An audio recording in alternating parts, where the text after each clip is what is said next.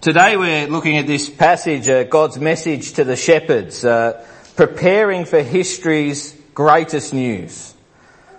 In December we've looked at, this is the fourth passage of looking at a series based on angels appearing in God's message, with God's message at Christmas, the very first Christmas.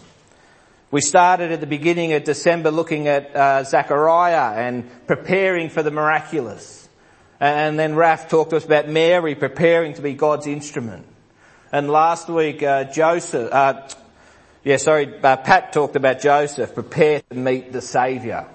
And today is about the angels meet the shepherds, prepare for history's greatest news.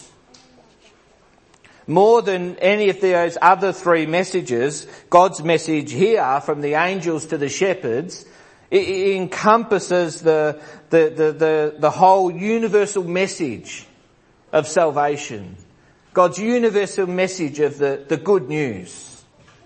And I did speak about some of this on Sunday night at the Carol's barbecue night, so I don't intend to repeat myself too much. It's the only angelic announcement of these four that in the end is more than one angel. And it's more than one recipient. Here we have a group of angels talking to a group of shepherds, a group of people who were just the common people of the day. Shepherds. Everyday people. And as much as my beautiful mother would disagree, I'm no angel, but I have a message that God has laid on my heart, and it's from His Word. And I want to bring a focus today on, just briefly for these minutes we have before we get into the sometimes craziness and hectic day that Christmas Day can be. But bring a focus on the 3 points on God's message that He gave the angels to give to the shepherds. The message is the good news that Jesus Christ came to die for your sins, that He was raised to life, and that He seeks you out today to be in a relationship with the Creator God. And the first point is that God's message is for all people, real people, everyday people living everyday lives. Notice that the shepherds, when the angel approached it, were living in the fields with their sheep. That was their livelihood. They were just everyday people 2,000 years ago. There was nothing extraordinary about the shepherds. And the good news this morning isn't exclusive to any group. It's not the good news for good people. It's not a gospel message for the rich. It is good news for people that have broken trust. It is good news for sick people, for murderers, for thieves, for liars. You might sit here and think, where do I fit into this category?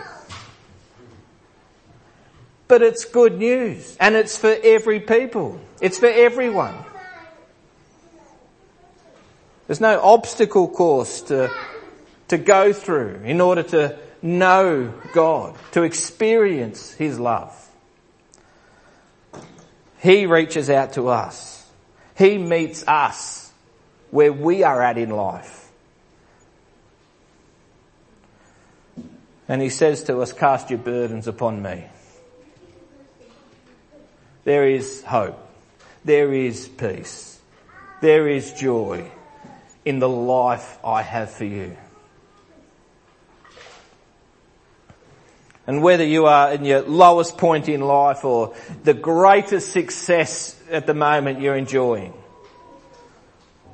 God's message is for you where you are in life right now.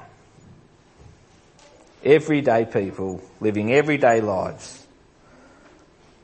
And God's message for all people You and me this morning, this is the second point, demands a decision. It demands a decision.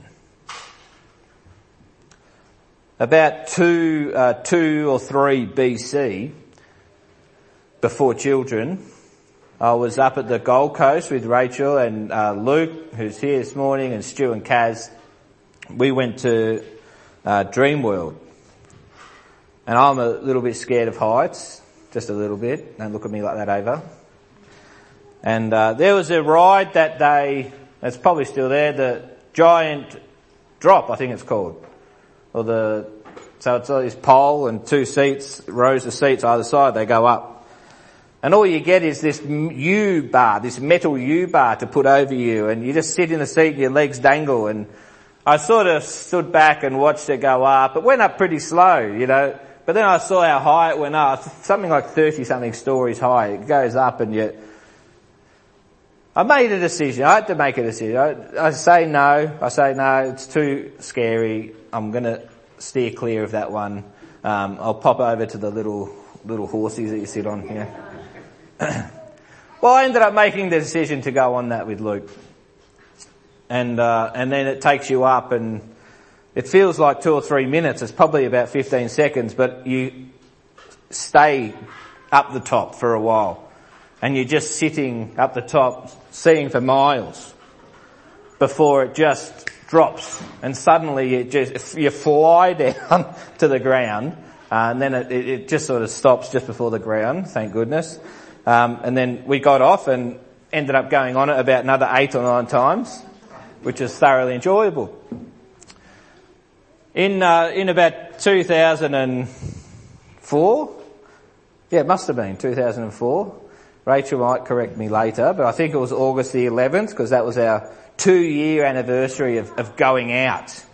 That's a thing. You got our wedding anniversary and our going out anniversary. I was very nervous, more nervous than I am today. I was more sweaty than I am today, and went on to the Tramcar restaurant in South Bank there and had this little ring tucked away in my top pocket. And soon after we got on and seated, I got out in the middle of the aisle, and I was a bit thinner back then. It was much easier to get out in the middle of the aisle. My knees didn't hurt as much, and I could get down on one knee and offer this ring. And Rachel was confronted with this decision to make. What do I do? She said. No, she didn't. She just said, yes. How good's that? You know, we make decisions every day. Every day we've got to make decisions.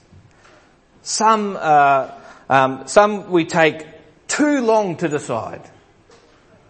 Sometimes we rush into decisions that we make. We rush into doing things that maybe we needed to take a bit more time.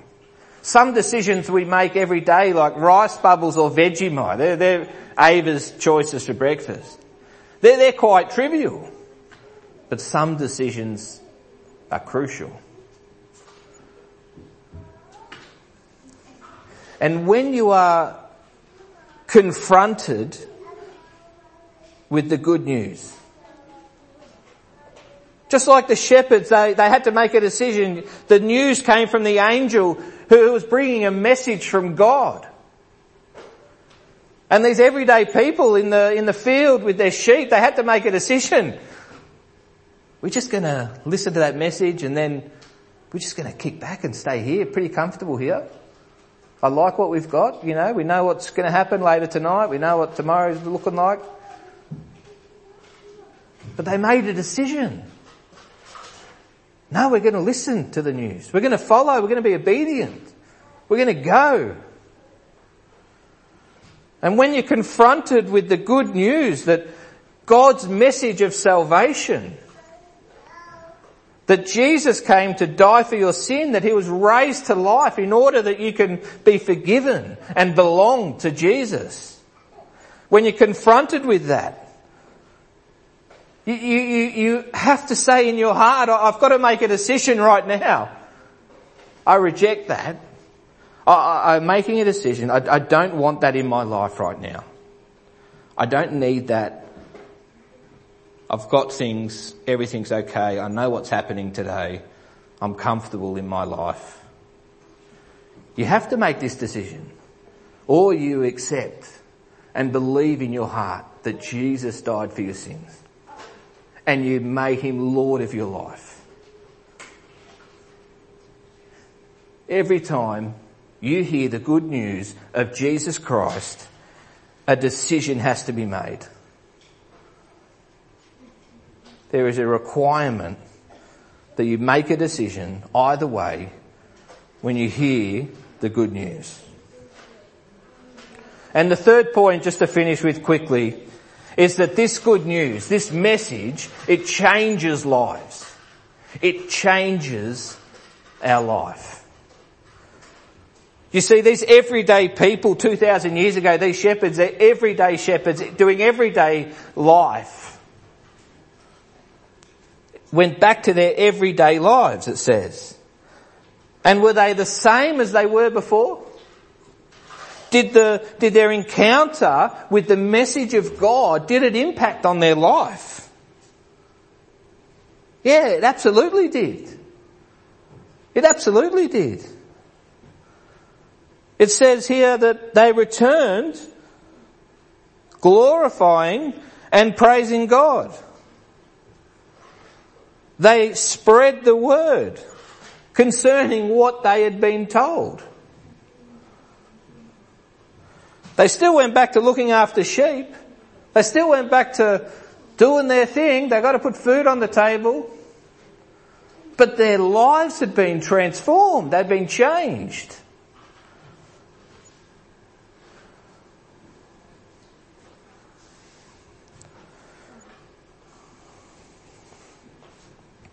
Their life is a display of God impacting on them with the good news. And their choice, their decision that they were confronted with to choose yes, to be obedient, to listen, to do what God said. And this morning we are also confronted with the good news. You may be here for the very first time. You may have heard the good news 100 times. But you're confronted with this news that Jesus died for your sins, that he was raised to life, and he wants to be Lord of your life. He wants to be your Saviour. He wants you to know that eternity can be guaranteed for you in heaven. And he wants your life to be different, to be changed. A surrendered life to Christ is a life that experiences change. And if your choice this morning is to say, no, I don't need Jesus. I don't need God in my life. That's a decision you have to make. If you turn around and say, yes, I need that. I need Jesus. My life needs to change. That's a decision for you to make this morning. And I guarantee that if you accept Jesus as your Lord and Saviour, he will change the person you are today. And he will change you, not just for today, but change your destination for eternity. That's the good news. That is good news. Father God, we are so thankful that you haven't just forgotten about us. That even as people who are born separated from you, who deserve death because of our sin, you've made a way for us to be forgiven, to be in a relationship with you. What wonderful news this is. That life isn't just about 70, 80 years living on this planet and that's it. But it's far, far greater. And what a blessing it is and privilege to belong to you. May we not forget the good news as we go into this day of celebration and into this new year, remembering our Saviour, Jesus Christ, who was born. In Jesus' name we pray. Amen.